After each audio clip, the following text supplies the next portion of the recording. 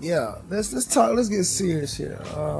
Let's talk about financial independence and why it's so important for you to be able to have a residual income, and what can build an actual wealth cycle for you. All right, I think the number one tip is saving money. You got to be able to save money, and what I do is I make sure I put money where I can't physically touch it.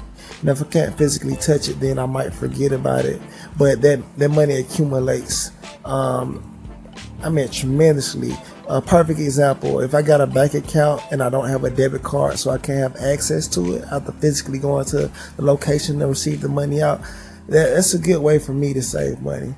This has been, financial tips with your boy Jay Amir.